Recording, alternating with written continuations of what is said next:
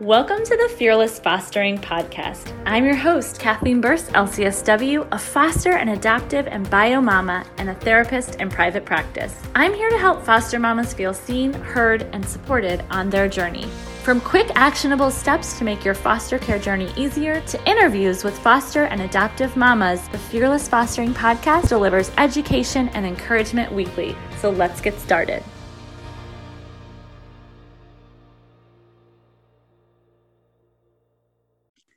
Welcome back to the Fearless Fostering Podcast. I'm your host, Kathleen Burst, LCSW, and I'm so excited to be talking to Jillana Goble today. She is a foster mama, adoptive mama, bio mama. She's an author of 2 incredible books, one that just released. And so I'm excited to chat with you today. Thanks for being here. Thanks so much for having me. Absolutely. So can you tell me a little bit just about your background as a foster mama first and why you decided to maybe write these books? I became a foster mom at the ripe old age of 25 with exactly 0 parenting experience. So, this is going to be good, right? Perfect scenario. And it has profoundly influenced my lens on the world. So I wrote No Sugarcoating in 2019 because it's really kind of the short guidebook that I wish somebody had handed me, Kathleen, like almost 20 years ago. We started fostering in 2003. And so that's kind of what I wish somebody had sat down and talked to me, not just kind of practically, but also how the emotional landscape of your life changes when you decide to become a foster parent.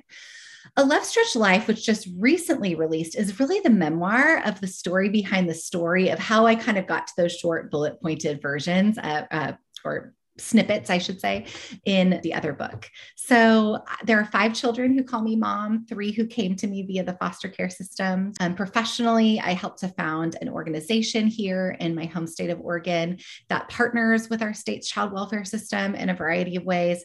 So I feel like both personally and professionally, this has been a huge part of my life. So when you're 25 years old, what in the world made you be like, yes, I think foster care right now? Like, what made you have that conclusion? Such a good question. And, growing up, to my knowledge, I didn't know anyone that was impacted by foster care, anyone that was, doing foster parenting. So I knew kind of the hazy concept of foster care, but it was pretty removed. My husband and I spent time at a Guatemalan orphanage where I had actually lived the previous year. And then we went back for 6 months together. And on weekends, we actually became house parents at that orphanage so that the caretakers could go to our apartment outside, off the compound, and we could go in. And so it was kind of our first exposure to like doing something with vulnerable children. And honestly, on the plane back to the United States, I just turned to my husband and rather naively asked, well, where are the vulnerable children here? And you and I both know the answer is not a mystery. It's foster care.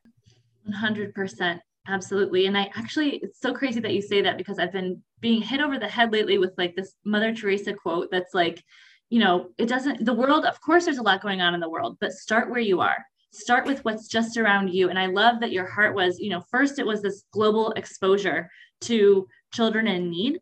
And then your mind immediately shifted. Because I think a lot of people, I know people myself personally who have come back from trips like that and like, wow, that was a really impactful experience.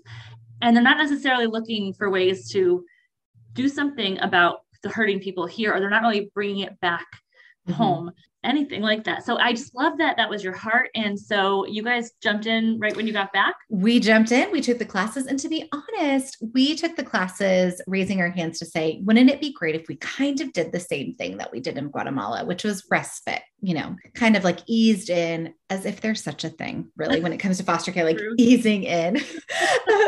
And of course, with the crisis shortage that I think is a pretty nationwide, across the board, the crisis shortage of foster families. As we were sitting in the class, they basically said, you know what, we think you guys would be perfect. And I think my husband and I felt a little like, oh, and they said, we can see you guys not only fostering, but actually doing therapeutic foster care, which in the state of New York at the time was reserved for the kids whose trauma manifests in the highest of behavioral needs. So it's a perfect scenario, 0 parenting experience, going from let's help out on the weekends to let's do this 24/7 and let's dive in with the kids who have the hardest behavioral challenges. Wow. So you then fostered how many children over the years? Do you remember? Oh goodness. To be honest, Kathleen, it's not all that much. We, I feel like, obviously our long-term placements, those have been fewer and far between. We've done a lot of short-term placements over the years, but that very first placement, was actually two boys, a 6 and a 9-year-old. And man, I learned like the first 24 hours in that there is a difference between taking notes on trauma and like seeing it underneath the roof of your home. There's just such a difference. And yeah, I mean, the first night I was awakened at 3 a.m. and I had told the boys, because I was such an experienced parent, I had told the boys something like, help yourself to the snacks, like not putting any sort of boundaries on that or like times or anything. And they sure did. In the middle of the night, they ate like a month's worth of snacks and walked into, fruit by the foot wrappers being tossed around like confetti as they were like jumping on the beds. And I was like, I think I'm in over my head. They were our very first placement. But what's crazy is that, well, the 9-year-old had to have a different placement just because we felt like we physically couldn't keep the 6-year-old safe just because of the way his trauma was manifesting. But the 6-year-old we parented, then he was moved on to a pre-adoptive home that ended up falling through for a variety of reasons. He was placed into a group home, and we visited with him several times a month until one day we showed up after having parented him for a year and shown up for 18 months, regularly. And they just said, sorry, he's been transferred. And I was like, what? Like transferred where? Like, where did he go? And of course, with privacy laws and all of that. So I literally drove to a place and left a note for the agency where I thought he might be. And then I never heard anything for 13 years. And then 6 years ago, when he was a 19-year-old young man, he has an unusual name. So that, helps with trying to find someone. But I just got this like Holy Spirit, Mama Bear, sixth sense, call it what you want. Like, where is this young man? Kind of doing the math. He's 19. His summer birthday has been circled on my calendar all these years. Where is he? And so I was able to find him very, very quickly. And it looked like maybe life hadn't treated him well, just based on the Facebook, picture of like bloodshot eyes and holding a bottle of alcohol. And yet, it's like, where do you begin when you fostered someone in first grade 13 years ago? So I didn't want to appear like I was like stalking him and be like, I know it's you, so I was like, hey, like I'm not totally sure it's you, even though I pretty much was. I was like, not totally sure. I was like, I don't even know if you remember us. Totally cool if you don't. Like, backtracking, backpedaling, just to try to appear casual. Yeah. However you do that, right? And I just said, we remember you with fondness, being a little boy that had way too much adult stuff on his plate to deal with. And, you were always a good kid with a good heart. And we remember taking you to Disneyland, and we remember ice skating, and we remember, all these things. And I just wanted to reach out and say, we've continued to think about you. We've never forgotten you. And the next day I woke up to a Facebook message that just said in capital letters, OMG, with about 25 exclamation points. You are still ... my mom, with about 25 exclamation points. I've been searching for you my whole life. You're my real family. I've never forgotten about my family. Oh my gosh, I feel like crying right now. That was his response. Oh my gosh. And I just stared at that and was like, what? Like, what is happening? Because, he was the only child in our house. We didn't have any biological children at that time. So he called me Miss Jillana. And I didn't expect or even want anything differently than that. So it just felt very significant. The whole, like, you are my mom in capital letters, because he never called me that before. So that was 6 years ago. And that was kind of the beginning of this wild and woolly reconnection. It has just been so impactful for me to realize that so often, in the fostering community, we talk about seeds planted because we're pouring in, and we often don't get to see. And I think sometimes, yes, we till the soil, we like wait for things to bloom, but a lot of times we as foster parents don't always get to see that. So what's been so wild about reconnecting with our first foster son is that I think it just helped remind me that that cliched thing that kind of had lost its meaning over time, like the thing you say when something's hard and you just want to have a glimmer of hope, right? Like seeds planted, seeds planted. And yet I really saw it to be true in some ways, like with his memories of like, Mom, do you remember the Spider-Man poster in my room? And do you remember the time we ate grilled cheese and sat around the table as a family? Do you remember when we had people over for football and ate chip and dip? And I think was so astounding to me was like, I couldn't tell you if I had grilled cheese 2 days ago. And yet here's 13 years later, remembering grilled cheese around the table, like very ordinary things. And he mentioned those things before he even talked about going to San Francisco and flying to Disneyland and kind of some of the bigger things that, one might think about. And so for me, that was just it was, and it continues to be just a humble reminder about the presence we offer to the kids that walk through our front door, and that it's the way we make them feel that's going to ultimately be the thing that they hold on to. That is so beautiful. Such a great reminder. Hey guys, I just wanted to let you know really quickly about some amazing free resources for foster mamas on my website, fearlessfostering.com. I have a self-care quiz that will help you decide exactly what type of self-care you need at this point on your foster care journey, as well as a virtual retreat for foster mamas and an anxiety-reducing email course, all for free. Check it out right now on fearlessfostering.com. I want to talk to you about the emotional landscape that you referenced, because you have been through so many, like you said, wild experiences with parenting in general, but foster care, and I'm just curious, what has that been like for you emotionally over the years, and how have you dealt with that? That is such a good question. So we just let our foster certification lapse last year. So almost 20 years, or 18 and a half. And I have to say, I think it's very, very difficult. I think we all know the things, right? Like we all know kind of the foundational, pillar of sleep and drinking water and getting outside and, all those things. But I think oftentimes for foster parents, that's enough to keep us afloat, but not necessarily proactively get ahead, if that makes sense. It's enough to sustain us, but it's not like we're doing something wild and crazy, by needing to, do self-care. I think it's an easy thing to say. I think it's very hard to implement. I think I've learned throughout the years that, time is not just going to fall out of the sky and plop on my lap to go take a bath or read a book or arrange for a walk with a friend. So I've had to really think about like, what does fill my bucket? What's life-giving to me? And to try to like write myself into my own calendar. And also, Kathleen, ever since becoming a foster parent, I have only ever written on my paper calendar in pencil.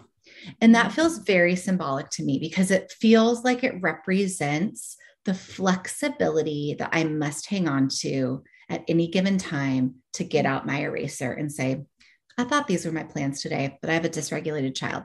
And for me, I realized crossing things off that maybe I was looking forward to or couldn't happen because of whatever reason, it was just kind of depressing for me to see my old-fashioned paper calendar and see all these things in pen. So I was like, it's just better for me to erase. It just kind of symbolizes the flexibility needed. So I can thank foster care for that. Yes. Thank you, foster care, for our mindfulness reminder and our holding our plans loosely reminder. Exactly. Oh my gosh. Well, I want to talk about first, No Sugarcoating, the coffee talk you need about foster parenting. This book is such a gift. It literally feels like coffee talk. When you read it, it's like, if I was coming to you and saying, okay, Jillana, I need to know what do I need to know about foster care? Because I'm new. I don't know where to start. And so what made you decide, like, I feel like this is a book that needs to be written? Such a good question. So professionally, I, helped to found an organization that partners with child welfare. And one of the things that we do is we offer these monthly coffee houses. And pre-pandemic, we were actually meeting in person quite often. And then we've had to get creative and meet virtually. And I think it's so important that people that are considering foster care, foster parenting, that is, actually have a conversation, a real conversation with someone who is living it. Because you and I both know, I mean, it doesn't just have to be foster parenting. It could be any subject. And you could say, here's how I envision it's going to be. And here's the lived reality. And oftentimes there's a divide between those two things. And I think, when it comes to making sure we have the capability to be a safe and welcoming place for a child from a hard background, and also, knowing what we need to know to keep our own family, ourselves and families, safe and healthy as well. These coffee houses, these virtual and in-person coffee houses were kind of offered in that spirit of like, come listen to people who are living it, who are doing it, whose families look all sorts of different ways. We're going to ask kind of the top 10 most frequently asked questions for people considering foster care. And then, we're going to save the last half an hour for you to ask questions. It's been really popular. And after years and years and years of facilitating conversations, which it still doesn't get old to me, because I feel like every single time it's different. You get a different group of people, you throw in different questions, and every single time I feel like I'm learning from somebody's lived experience. And then there came a point where I was like, you know what? 90 minutes, that's great. That's a great place to start for people. But I feel like I've got a few more things to say, things that couldn't be covered. And so that is where No Sugarcoating came from. Such a valuable guide. And it reads, like I said, like you can hear your voice just being like, okay, here's the things that people are going to say to you that you won't expect as a foster parent, as a new foster parent. And they're all the things that everyone gets asked, and all the things like talking about trauma, talking about, just, I don't know, making sure that you're not coming in as a hero and trying to save the day, because that's so important for us as foster parents to remember. So it's just full of wisdom, and I'm so thankful for it. And I also want you to share, as you said, about A Love Stretch Life, which just released and is, you said, more of a memoir. So share a little bit about why you felt the need then to write that memoir, that experience that you have been through with foster care. I really kind of did it to just affirm to myself, like, wow, I have really been shaped. Like I think sometimes we embark on a journey, and sometimes we're aware, like this thing is going to change me forever. And other times we're just not aware of that. And honestly, I raised my hand to be a foster parent at 25, and I was kind of unaware. And I look back and I think about the people that I have been most profoundly influenced and impacted by in my life have all come to me via the foster care system. One is I refer to him as the son of my heart, because he's not legally adopted by us, but we are his family and we claim him as ours as well. The second kind of big narrative in A Love Stretch Life is outlining a 13 plus and counting relationship with our child's birth mom. So I first met Jennifer, and I have her permission. I have everybody's permission to use their names, of course, but I first met her in juvenile court. It's the first time I'd ever been at court, Kathleen. It's the first time I'd ever had the opportunity to meet a child welfare involved parent. And at that time I was fostering her 6-month-old infant son. I handed her an 8x10 frame photograph. She burst into tears. I unexpectedly found myself giving her a hug and just saying, I'm rooting for you. And I had no idea at the time what that would actually look like, of course, to like live out the mountains and valleys of what it looks like to root for someone amidst addiction and all the odds, being stacked against them. To make a very long story short, we ended up adopting that child, ended up fostering and returning not once, but twice, her next child. So for me, it is a very like never say never. It's given me empathy for relative providers, because the first time around, I raised my hand and I was like, I want to do this. I'm excited. Yeah. I said yes. And then, we'd walked a long journey. Once you walk with somebody for a few years and you're kind of claiming each other as family, it is a different ballgame when you are shoulder tapped by the state to say, your relative just came into care. There's nowhere else for him. And of course we wouldn't want him anywhere else, but it's different than raising your hand to kind of like open-handed wonder. And I want to do this. It was more of like, out of dutiful love, I'm exhausted and I'm going to say yes. Because this is the one kid that I could never say no to, Mm-hmm. So that's been a big part of our story. She has been clean for 6.5 years. And it's a huge, since she was 8 years old, and she's in her late 30s. So what an accomplishment for her. It's been a joy to, have her son reunited with her for the last 5.5, 6 of those years. But, we are two mamas living in the same city, raising full biological brothers living in 2 different households. So that's a thing, right? Like how we kind of become a blended family. When I say blended family, I want to make it very clear, like we're not co-parenting, but we are welcoming her and we adore her. And also we have experienced every emotion under the sun with or toward one another over the years.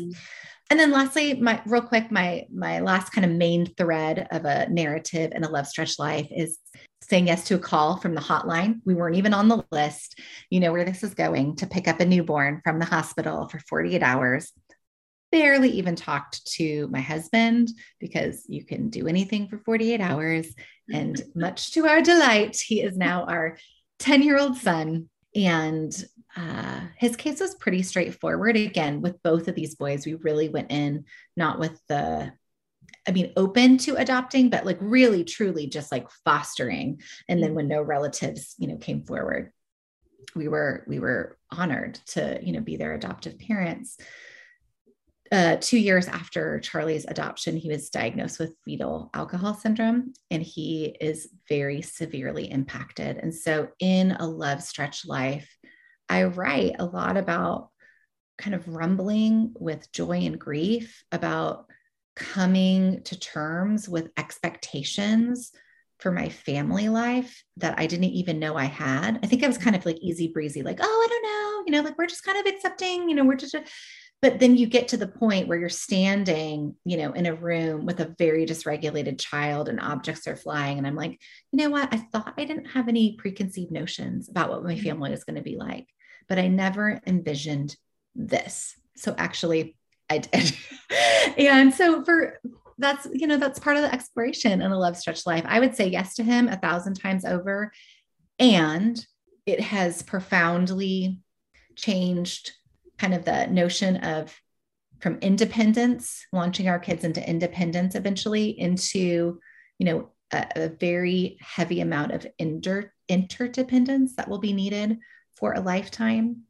It's also, I think, helped me to erase any inner monologue I've had about what I believe I'm seeing when I was seeing another child struggling. Before parenting Charlie, when you see a child melting down or swearing like a sailor or kicking and screaming, it is easy to be like, wow, imagine how he must be talked to be repeating such things in Target, or whatever. Mm-hmm. And that child is totally 100% my child. And I am aware that we have poured so much like goodness and love and light into him from the beginning. And so I think it's given me a real humility in my parenting journey, that like what I thought I was seeing, or the assumption as I was making about what maybe was or was not happening, to have that, it's allowed me to re-examine my preconceived notions of kind of the myth of input and output being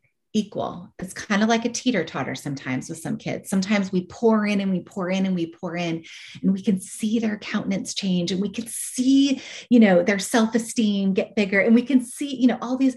And other times we pour in, and boop, it's like a little Lego block. Like, okay, I have to squint to see it, but it's there. So I feel like, we have to, as foster moms, know that what we're seeing on the outside is not necessarily reflective of our efforts, right? Like I have poured just as much in to our youngest child as I have our other three, and he struggles in ways that the others don't, because as you know, and as most of your listeners know, like in utero, substance exposure is really a game changer, and there's no overcoming that. It's lifelong and irreversible. So we're doing our best to accommodate our son in a world that's not kind.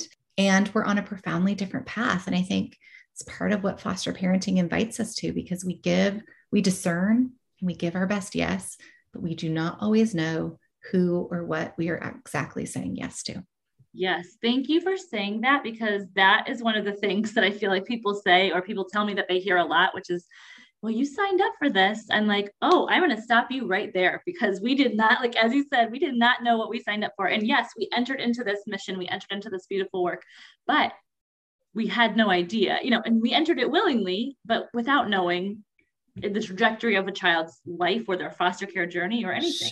Sure. And I think too, I hear people say the same thing as well. And it's like, well, just because you entered something willingly does not mean that you waive your right to any emotion from that point on. Yes, exactly. I'm still allowed to have feels about it. Okay. And that's the thing, that's a narrative that I think we need to, definitely kind of push back against, because it's, for sure. That's what I mean. As a therapist, I'm like, can we just allow these feelings to be there, every single one? So I really appreciate the way that you have, spoken into that in this conversation, and both of the books that you have written for us. So I'm going to link up everything in the show notes that people can find the books, No Sugarcoating and A Love Stretched Life by Jillana Goble. And thank you for your time. How can people connect with you online? You can find me at JillanaGoble.com or on Instagram and Facebook at Jillana Goble.